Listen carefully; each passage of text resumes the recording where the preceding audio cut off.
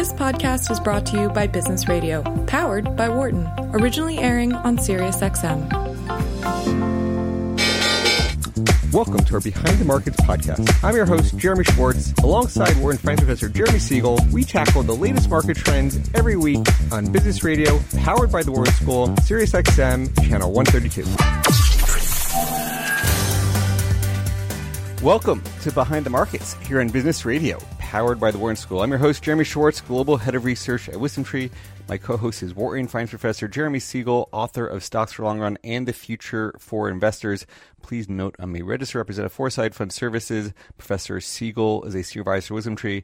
Our discussion is not tied to the offer or sale of an investment products, and the views of our guests are their own and not those of WisdomTree affiliates. We have a very special show with you today. The professor and I will be talking with Peter Mallouk from Creative Planning for the hour. Peter is the founder and CEO of Creative Planning, a firm that does wealth management work for high net worth clients. And as of June 30th, $90 billion in clients across all 50 states. So looking forward to talking to Peter. But before we get to that, Professor, you've been talking about some volatility for the markets. It looks like we have some today here. Yeah, we do. There's lots to talk about. Let's talk about the CPI, which came in, as we know, for the first time in many months below expectations. As I voiced on the networks, I think it greatly is underestimating the inflation. Again, they are showing virtually no inflation in the housing and in the rental sectors. It's because of the way they sample so infrequently. They're not picking up what the more active data is showing, and that's going to feed in strongly over the next 12 months. They're also not picking up, shortages. You can't record an inflation if something isn't sold, but something that's not available, in some sense, has a higher price and will come on the market in a higher price. That's suppressed inflation in many ways. So I think that is about to burst on the scene later this year. And then thirdly, oil's down today as well as natural gas, but we all know what's been happening. Natural gas, reaching almost $6 per megatherm, and this is 3 times the amount it was just 6 months ago. The major source of heating for households and businesses as they switched from oil and natural gas became cheaper.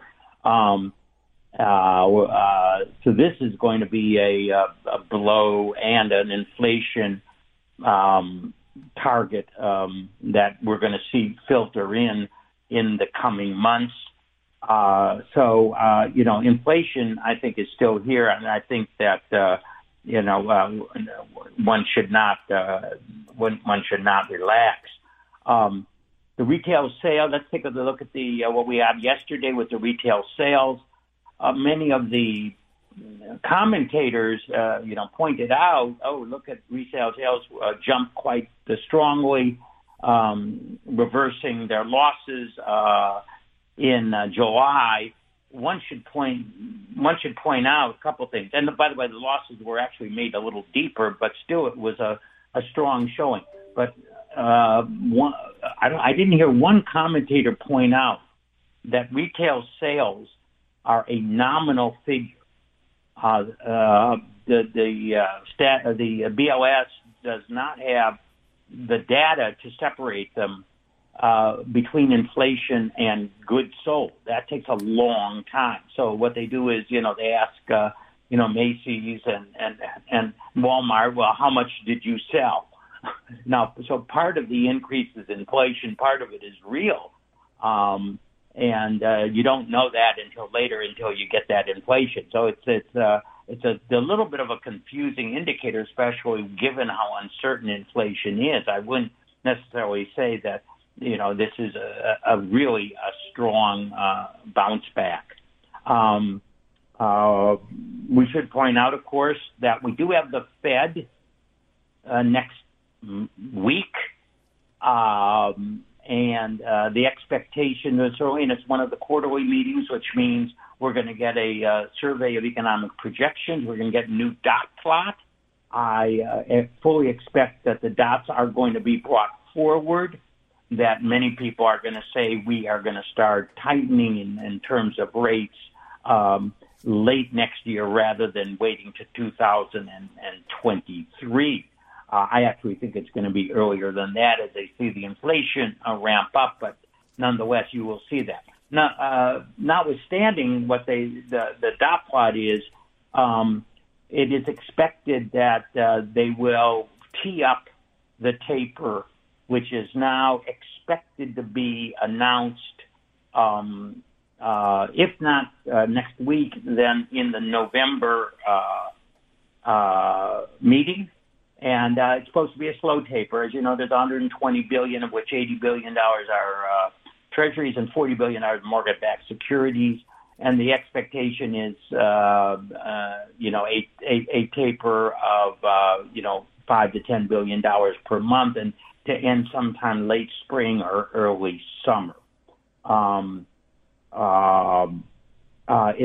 It depends on the course of the virus and the economy. It's not in stone, as Powell will be very clear to mention.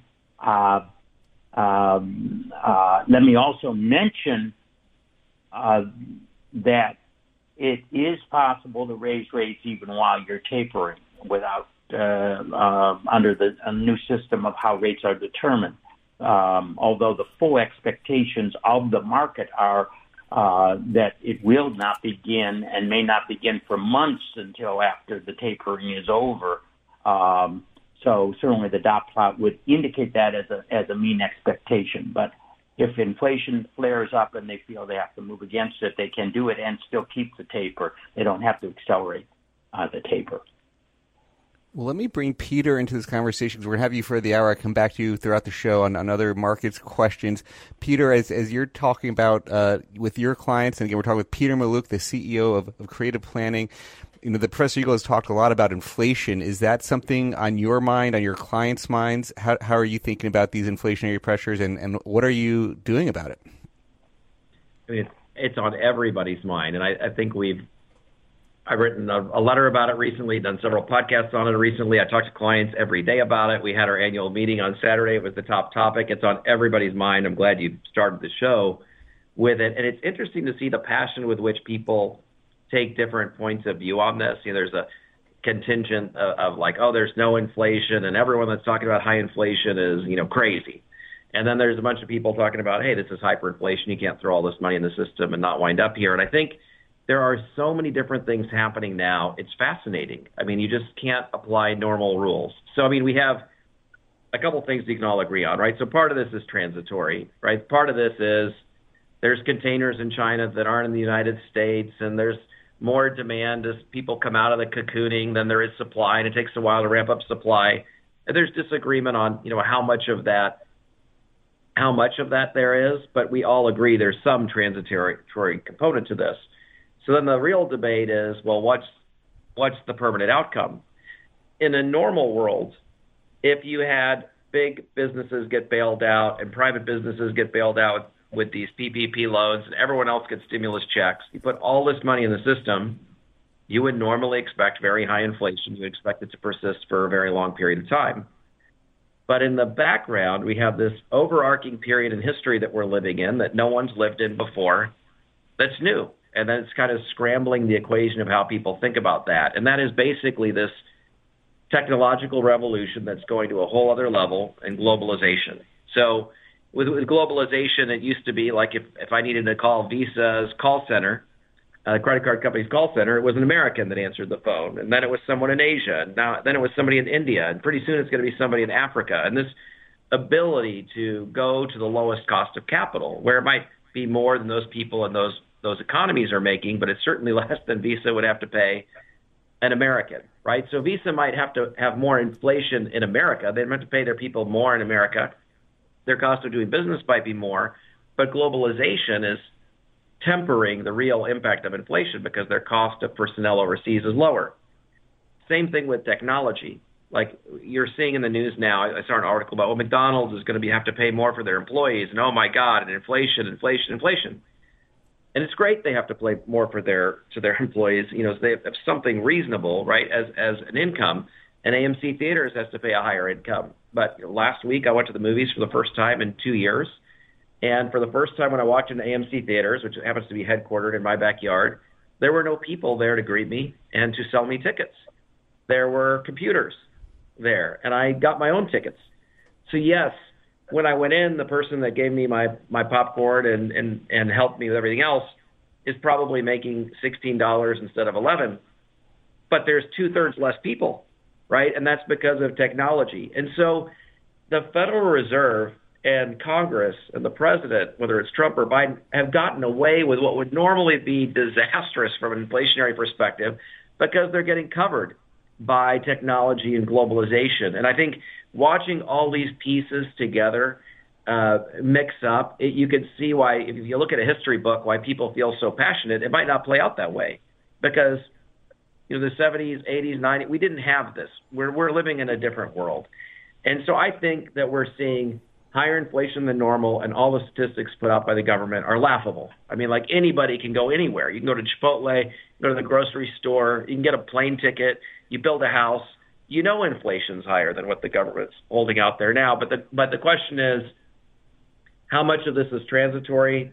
And then we just get back to, the Fed tapering and globalization, all those things that have been deflationary pressures that will come back into play and bring this all back under control. Professor, Kathy Wood also is saying she sees this technology area as being very deflationary. You have this right. this group of that element. What's your thoughts on that? Yeah, and Peter, it's great to be with you again. I wish it could be face to face in our studio, and I'm sure it will be in the future. So thank you for much for being on. I don't want back in your studio. I want to be back in your house where we did your beach house. The last one. That was a good view for a podcast. Let's look forward to that. Maybe, clinking a glass of wine. So let me comment on that. Globalization has been going on for a long time. Is the pandemic, will it accelerate? Maybe somewhat. Will the high wages of especially unskilled workers, which are jumping the most, by the way, lead to a higher technology? Well, Peter, just like you mentioned about the theaters, yeah, definitely. I've been saying for over a year that I think technology is going to jump. Now, the question is it going to jump enough to offset all the monetary stimulus? In my opinion, no. As I've been saying for now 6 months or longer, that the total inflation that I believe we've gotten because of the monetary bulge of unprecedented proportion, M2 money supply, as I've mentioned, rising in the year 2020 by more than faster than any other year in the last 150 years, that we're going to have 20 to 25% higher prices at the end. Now, I'm not talking about 1 year. I'm talking about 3 or 4 years. It could be 777, 5555. I mean,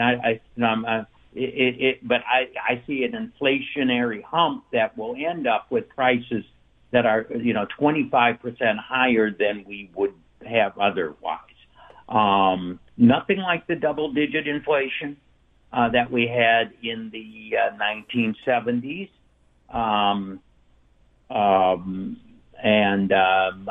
But certainly much higher inflation than we've experienced in the last 20 years, and much higher inflation than the Fed is purportedly targeting.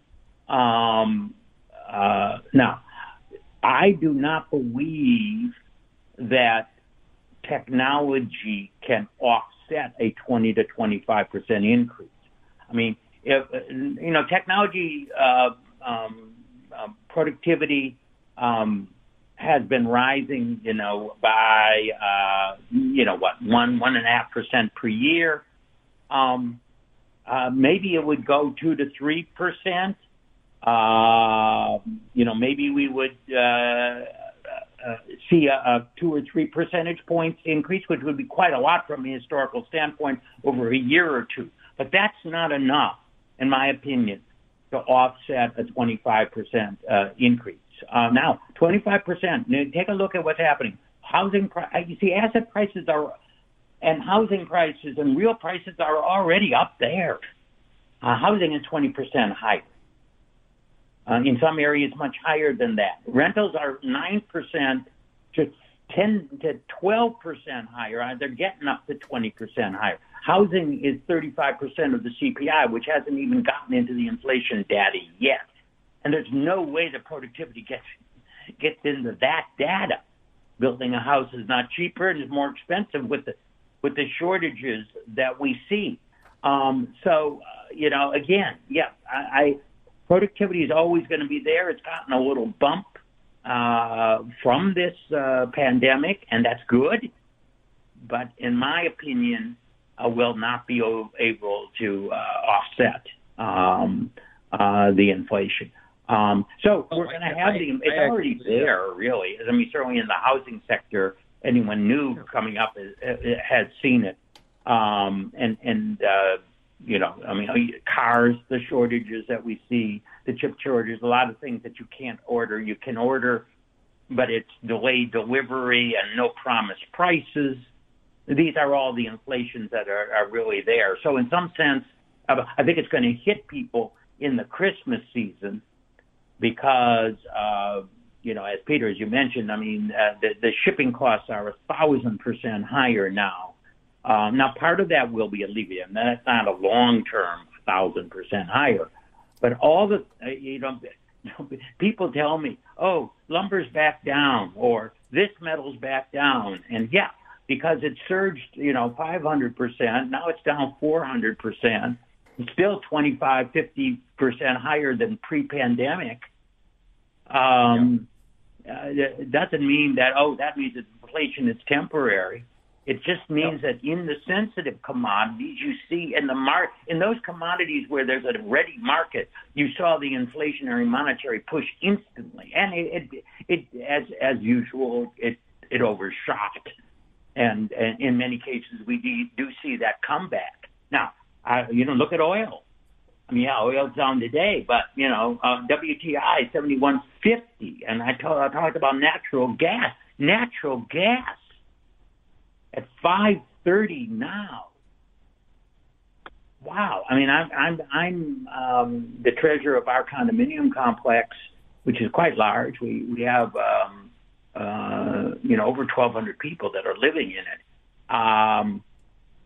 We locked in, fortunately, some of our gas prices, but not all of them. And this is a major source of expense. It's going to hit us. I don't think homeowners realize, because everyone switched, from oil to gas in the last 10 years. I don't know if they realize that, if they haven't locked in their contract, which many don't. So, this is, one could go on and on and on. But technology, where's the technology in natural gas at $5.50? Yes, Hurricane Ida, and some of the slowdowns are all there, but they're paying $10, $12, $15 and more in Japan and Europe for natural gas. The energy complex. As I say, yes. So CRB index, by the way, hit a new post-pandemic high yesterday. It's down today. Today we do have a kind of a sell-off in some of those commodities and a strong dollar. Maybe associated with the yields being 137 today, which is, by the way, the highest we've seen the yields in several months. Why is that when the CPI was reported lower? We could talk about what is it defensive hedging before the Fed, et cetera, and so on. I don't know. We're going to see inflation, but as I've said, we haven't talked about, well, if we are, where should you be investment wise? So much to unpack there. I think we actually agree. So I think we agree part of this is transitory, and I think we agree that globalization and technology help. I do think technology helps a little bit more maybe than you do. I think we've had technological advances. They tend to make people more efficient or need less people to do the job, and now it's just eliminating people. I mean, I went to McDonald's and there's nobody there taking your orders anymore. Like half of the workforce is going to be gone, even if they've got to pay more. But I completely agree. Like when I'm saying that the government's getting away with it, they're getting away with. This is why we don't have inflation that's going to be permanent in the teens. But 100%, as I said at the beginning, what they're holding out today as inflation, I don't believe is accurate. It's higher than normal. That's going to persist. This totally under control, deflationary or 2% inflation, that's gone for a period of years.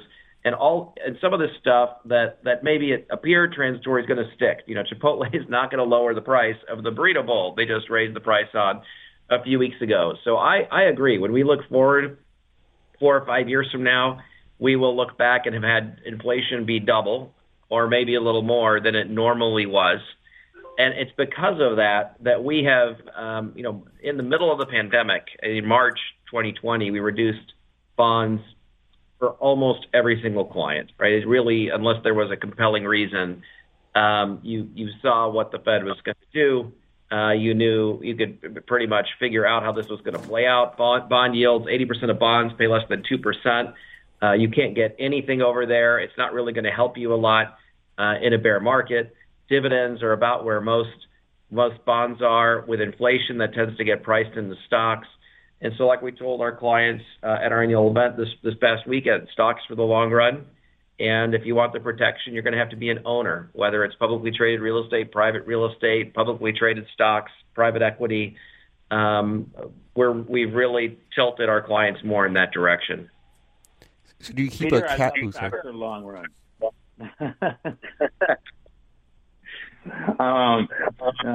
As you, I don't know if you know, but I'm in the process of writing the 6th edition, which is the most extensive,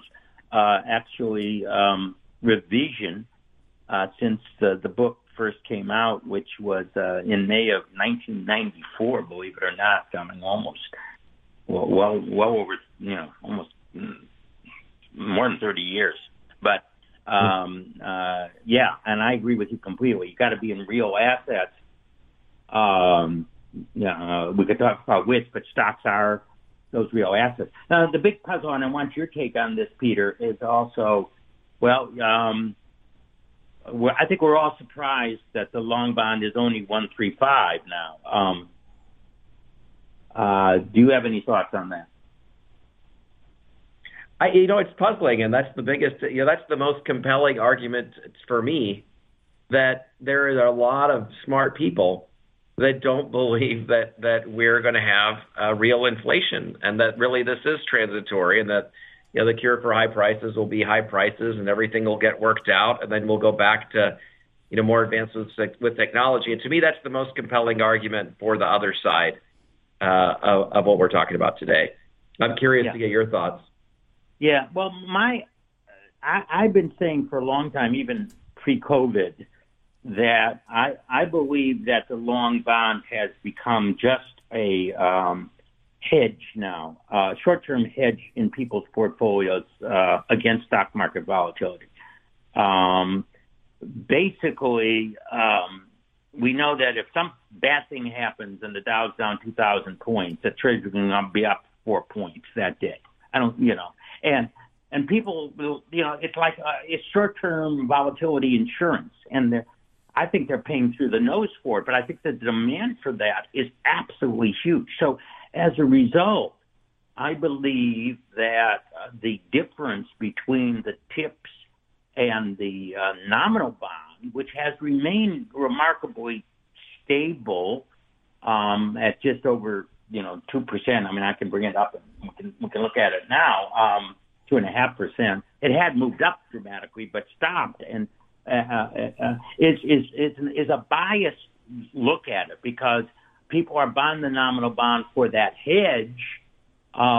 People love short-term hedges more than anything else. I think it's maybe it's the aging of the population and everything like that. People are so upset about short-term volatility in the market. It always confuses me. These people are supposed to be holders for 5, 10, 15 years, and if 3 weeks the market's down 10%, they get panicked, and then it bounces back. But yes, you can buy me insurance for that. I mean, obviously you can buy puts, but actually Treasury bonds are probably better than puts. Puts are terrible. I mean, in the long run, it just drags your portfolio returns down. Now, this at least gives you a little bit of a positive return, at 1.3. So you're holding and getting some positive. You're going to get a negative real return, but getting some positive return. So it's like an insurance policy. So I think that it's a biased look at the different. You're not getting an unblemished look at the inflation premium. And I think that the demand for that hedge asset is just so much greater than a lot of people think. It's not necessarily they don't think inflation. They just say, I'm just holding it as a hedge against short-term volatility. Yeah, I think that's true. I think a lot of individuals, including our clients, we have them in bonds to cover, whatever something happens, cyber attack, another pandemic, and a terrorist event. We have to have a place to go to meet the monthly needs. It's great that we think stocks will do better than bonds over 10 years, but the reality is a human being needs money, every month for the next 5, no matter what happens. So you have to go somewhere with that. And I also think there's a huge amount of institutional money that is just going to automatically reallocate to bonds no matter what in the world's happening because their investment policy mandate dictates that. There's a lot of regulatory pressure that pushes a lot of people in that direction. And there's a lot of target-dated portfolios that push people in that direction regardless of what's happening. So there's this level of demand that will persist even if it's at zero. There's just a level of demand that will always persist for that market. We'll see about the Fed. We'll see about, if the Fed tapers. Don't forget that I think the Fed has been taking about half of the new supply of treasuries off the market in their quantitative easing that they've been pursuing since the pandemic began. So if they're going to stop, it's going to be interesting to see whether, is the market going to absorb that extra $80 billion plus 40 of mortgage backs, which adds to the high-quality fixed income stuff. Is that going to apply pressure or not? Now, that should be factored in because it is expected that will be there, but sometimes people don't factor it in until it happens, and we have to see the depth of the market. If they stop buying these treasuries and there aren't enough hedges that come in that want to buy it from these sources, such as you say from the pension funds or others, you might see then you will finally see that upward pressure on those bond yields. Peter, when you mentioned last March going from reducing, some of those bonds, Professor Siegel has been talking about with us at Wisdom Tree, the new 60-40 is what he calls a 75-25, and we've actually used some gold and commodities for some of these inflationary pressures. How far did you all do something for a 60-40 type allocation? What are you doing instead of those bonds, and how do you think about these inflation risks there? Actually, way before that, on our last podcast, which was several years ago, I explained that 60-40 was dead and that we had moved our clients to a higher stock allocation and that 75-25 or 70-30 was where it was at. And we had a discussion around that. I think that was maybe 2 or 3 years ago. So I've held this feeling for a very, very long time, and I think a lot of other advisors in the market has started to work its way there. But I definitely think that you cannot look at bonds as, hey, it's a safe place in the bear market and it's going to help me get where I'm going. You can look at it as it's pretty safe in a bear market and it's not really helping me get where I'm going. It's really now just Jeremy's point, more about the short run. I am not a fan of gold and commodities in general. I do think that obviously they're a reflection of the inflation rate. But to me, that keeping pace with inflation is not what we're trying to do, right? We're trying to be ahead of inflation and increase real purchasing power. And so I'd rather own public and private real estate, public and private equities, and things that I think are going to price in inflation and then some, versus something that's taxed at a higher rate, is more volatile, will probably return me the rate of inflation. It's just not as appealing to me. Yeah, I mean, I hear you. One of the theses of stocks in the long run, a long run 200-year real return on gold is 0.8% per year. 6.8% per year for stocks, and even bonds are much higher than gold. So even that inflation hedge, and commodities are just about the same. They're slightly lower, actually. It's not going to. It's going to be a little bit of that hedge on, and it'll respond early to the inflationary pressures. Long run, it'll drag you down. Long run treasuries are dragging you down. Going to be dragging you down more than ever, I think.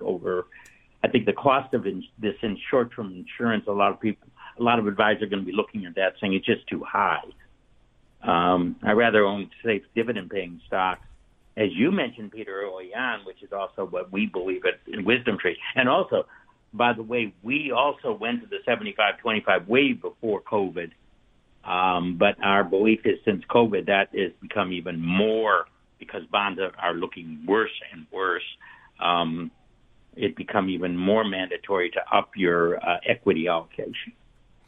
Peter, you were just reminding us on our last show how you were early on the 60-40, going away from the 60-40, being more in equities, very early on. And as you think about the challenges of that, it's been certainly last March would have been a challenge. But now we're sort of back to all-time highs. How are you thinking about navigating these higher equity allocations with client concerns or any fears of volatility? Well, I think it's interesting because you start to move from bonds to stocks. Jeremy and I agree that if you look forward 10 years from now, the probability that's going to have been everyone comes out ahead is very, very, very high. But the other probability you increase is the probability that a client is going to feel a lot more pain in the typical correction or bear market. And a lot of us have forgotten about that. One of the blessings of being an American is you're equipped with a very short memory. That's part of our coping mechanism of how we just get through everything, right? And I think if you look at this year, for example, there hasn't been a 5% market pullback the whole year. Now, this happened before, but it's very, very rare, and it is completely abnormal. It's completely abnormal, right? It happens very rarely. And in a normal year, the market, you have a correction somewhere in the year. The correction, by definition, is 10% drop or more, but the average correction is a 14% drop. If you think about where the market is today, we're talking 5,000 points. I mean, everyone is going to freak out when that happens because it's been so long, right? It's been since March of 2020 that we've experienced that.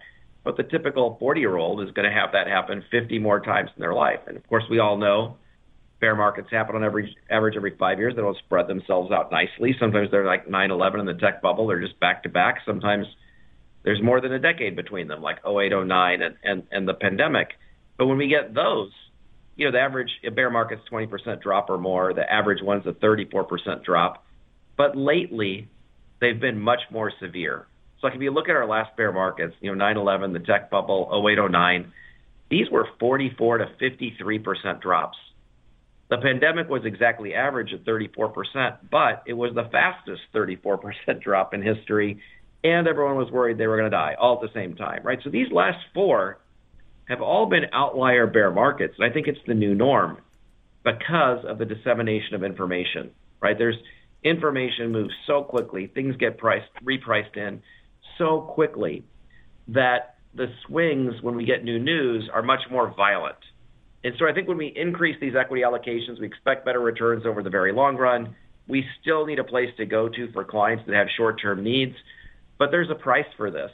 And the price is going to be the psychological stress of watching your portfolio participate more in that next correction or bear market. And so a lot of what we're doing is, our clients are very smart. It's a high net worth group of people. They're successful for a reason. They understand it. But when you're living through it, it's a different deal. And so we're really trying to educate and when we change these allocations of, hey, like the good news is probably going to do better because of everything happening with interest rates and everything else. But there is bad news. We just haven't felt it yet. And the bad news is we're going to feel it. Now, our clients felt it in the pandemic because we've been tilted for several years now more heavily to stocks. I think we were way ahead of the marketplace on that. But the move was so violent and so fast, kind of no one really, the extra couple points on the downside was not noticed the way it would be in a typical bear market because of all of the other issues happening at the same time. And I think that's going to be the next challenge for people that are tilting more heavily towards equities. They didn't get a chance to see it on their statements that it sort of moved so quickly and then it came back so quickly. Professor, is that what you think is how's that going to evolve over time? Is that going to be the new normal for these corrections? Well, a lot of what Peter says is certainly true. One should also remember that we had nearly 10 years. Between let's say the 2007-8 bear market and the pandemic, we had more than that. Without a bear market, which is really a long time. So the last few have been some severe, but we also have been spacing them out more, which is also interesting, which can give people false senses of security. We had the longest economic expansion in our history before the pandemic, which was, in a way, a kind of an artificial end to both the bull market and the economic expansion, in the sense that, many, like the great financial crisis, was because of internal dynamics of an economy, which are the traditional business cycles. But even when we had the Spanish flu, even that did not cause a bear market.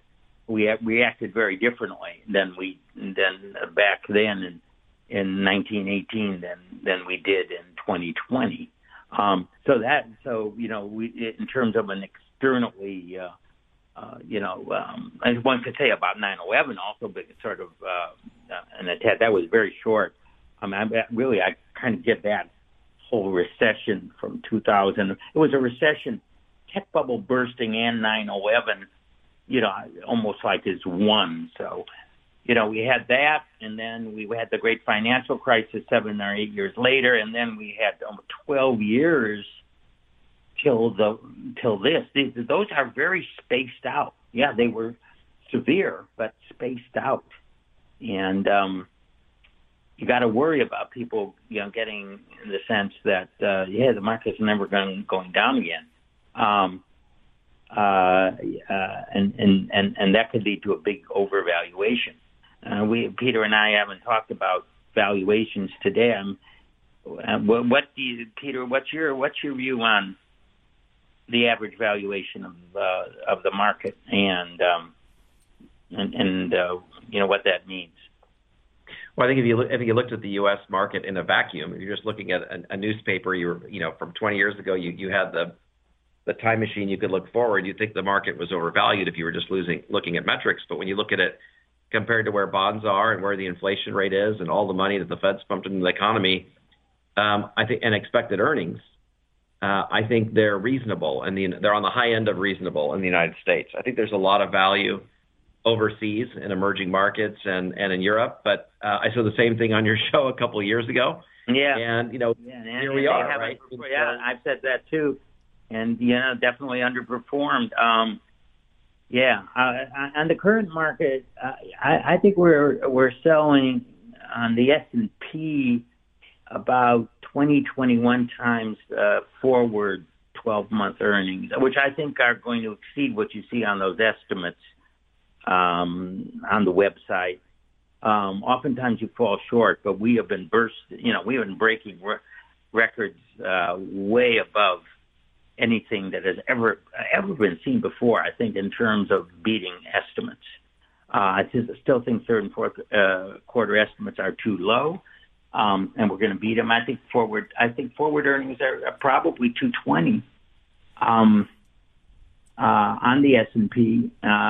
Which with the S&P at 4,400 right now, for 46, you're talking about 21 in a low interest rate environment, a super low interest rate environment. And even one where what the Fed might start raising, we're still talking about bonds and negative real return territory is still is certainly not an unreasonable level. So, I'm not worried about it. I'm not saying every stock, the Robinhood stocks and all those still, to me, I'm not going to, the meme stocks I'm not going after. But they're a very small fringe part of the market. When you look broadly here, it's not. Again, technology has gotten quite a premium. Estimate PE on tech, I guess, on the tech sector of the S&P is now about 25. I was just looking this up yesterday. 10 years ago, it was 12. And I guess the market has gone up, but the tech sector has gone up a lot more. It was the same as the market back then, and now it's much higher than the market actually is. So it's the great performance of tech is built in a premium, which is going to be pretty hard, I think, to sustain, especially if we have the reopening of the economy, as I expect to happen within the next, in the next 6 months. Yeah. We're talking with Peter Mallouk, the CEO of Creative Planning. We have Professor Siegel. I'm Jeremy Schwartz. Peter, is anything from this pandemic change how you've managed portfolios? Is it just sticking with those factor tilts? And as you think about, are there anything within factors or how you've constructed portfolios that has changed, or is it more of the same from what you all are doing? I mean, I think from our perspective, the pandemic just validated what we were doing. I mean, we were tilted heavily towards equities. We were able to take advantage from a tax perspective, the down market. We were able to even further buy into the down market. We didn't rebalance back because it didn't make sense to from a tax perspective and to rotate back to bonds. We readjusted allocations again. And we've also, for our higher net worth clients, used alternative investments that have fared, obviously on fire in recent years. And so I think you put all those things together, and I think we plan on doing more of the same. I think when we look at spaces, I think it's a lot harder to just say all real estate is good. I think you can't say that, right? Retail, office is very different than cell towers, industrial, and storage. And I think when you're looking at different markets, you have to look at it that way now and just acknowledge that we're living in a different world. Just like you can't look at the bond market and say bonds. When Jeremy was talking earlier about bonds, he was distinguishing between them, right? Because it's just when you're looking at the backdrop of the economy, you've got to be focused within those asset classes on what you're going to own. And I think we pay a little bit more attention to that because of that. Yeah, I would definitely, tend to agree with you there. And, you take a look at the REITs. A lot of people say, oh my God, look at the REIT index, an all-time high, doing so well. How is that possible? Well, if you take a look at the REIT index, the office REITs I have come back, but they're still below pre-pandemic. Everything else is much higher, and the office REITs are in the REIT space, or the REIT index, are actually very underrepresented relative to their importance in the real estate world. So there's a lot more privately held commercial real estate than is actually in a REIT form. So you got to be, very, very conscious of that. I looked into the REIT index a lot because I was a little puzzled on why it was doing so well, given that office buildings weren't so on. And then I discovered, it doesn't really have that high a weight relative to, like you said, storage, cell towers, and a lot of other things which are doing extraordinarily well. And of course, are real assets. So it's something that you want in an inflationary world going forward. So you have to make those distinctions. You mentioned taxes and sort of taking advantage of some of the losses or doing things for tax planning. Taxes, is that one of, when you think about the top issues that on your clients' minds going forward? So we hit inflation pretty in depth on the first half of the show. Is taxes one of the big questions for what's happening under the new regime, or other questions more dominating the concerns? I think taxes are probably number two out of inflation of what people are thinking about, probably rotated to number one, given what's going through Congress right now. And I think if you look at all of the tax changes that are happening, I think what's bothering people is there's just no indication of how much time there's going to be to make any plans. And so it's one thing to change taxes, which doesn't matter if you're right or left, and both parties want to change taxes all the time, but it is kind of frustrating when Congress says, by the way, the rules that you didn't know about are effective this morning. And so I think that's creating anxiety for people. I think it's unfortunate that that's the way the Republicans and the Democrats are, but it is what it is. And I think when you look at the proposals coming through Congress, you've got impacts on income taxes, capital gains taxes, estate taxes, and surtaxes, some of which they're talking about proposing retroactively, before the law is even passed, or in such a short time frame you can't even kind of get your head on straight. But there are a lot of implications for a lot of people. And if you look at capital gains, originally Biden's plan, they were talking about taking the capital gains rate from 20 to 39.6 for those that made over $1 million, and then having higher rates for anyone in between. The proposal that's come through Congress looks like it's an increase of 5%, so much lower increase than anyone, I think, expected. It'll be interesting to see how that rolls through the Senate. The income tax hike is as advertised, which is just raising the top bracket a little bit, a couple points. I don't think that's a game changer, but there is a surcharge for very, very high net worth earners. And then, which for people in several states like California and New York that do really, really well, they're going to be paying way over 50% in all-in taxes between state, fed, and the surtax. And then the estate tax is pretty radical change. We're talking about dropping from an exemption amount where someone on death can give away $11.7 million to being able to give away $5 million, and that kicking into effect either retroactively or within a few months. So there are a lot of people that are going to be doing a lot of planning very quickly as we start to watch this meander its way through.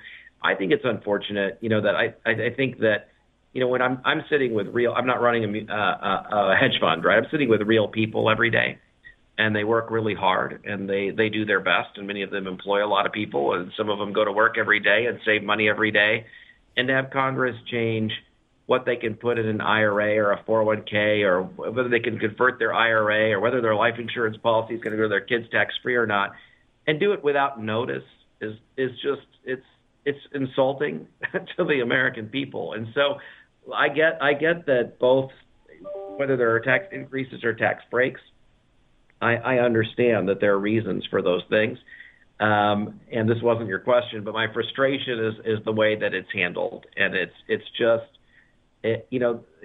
Congress serves the Americans, and whatever they're going to do, they should be talking about when they're going to do it in a way that allows people to say, okay, I understand what's going to happen, and therefore I'm going to adjust my behavior so that I can.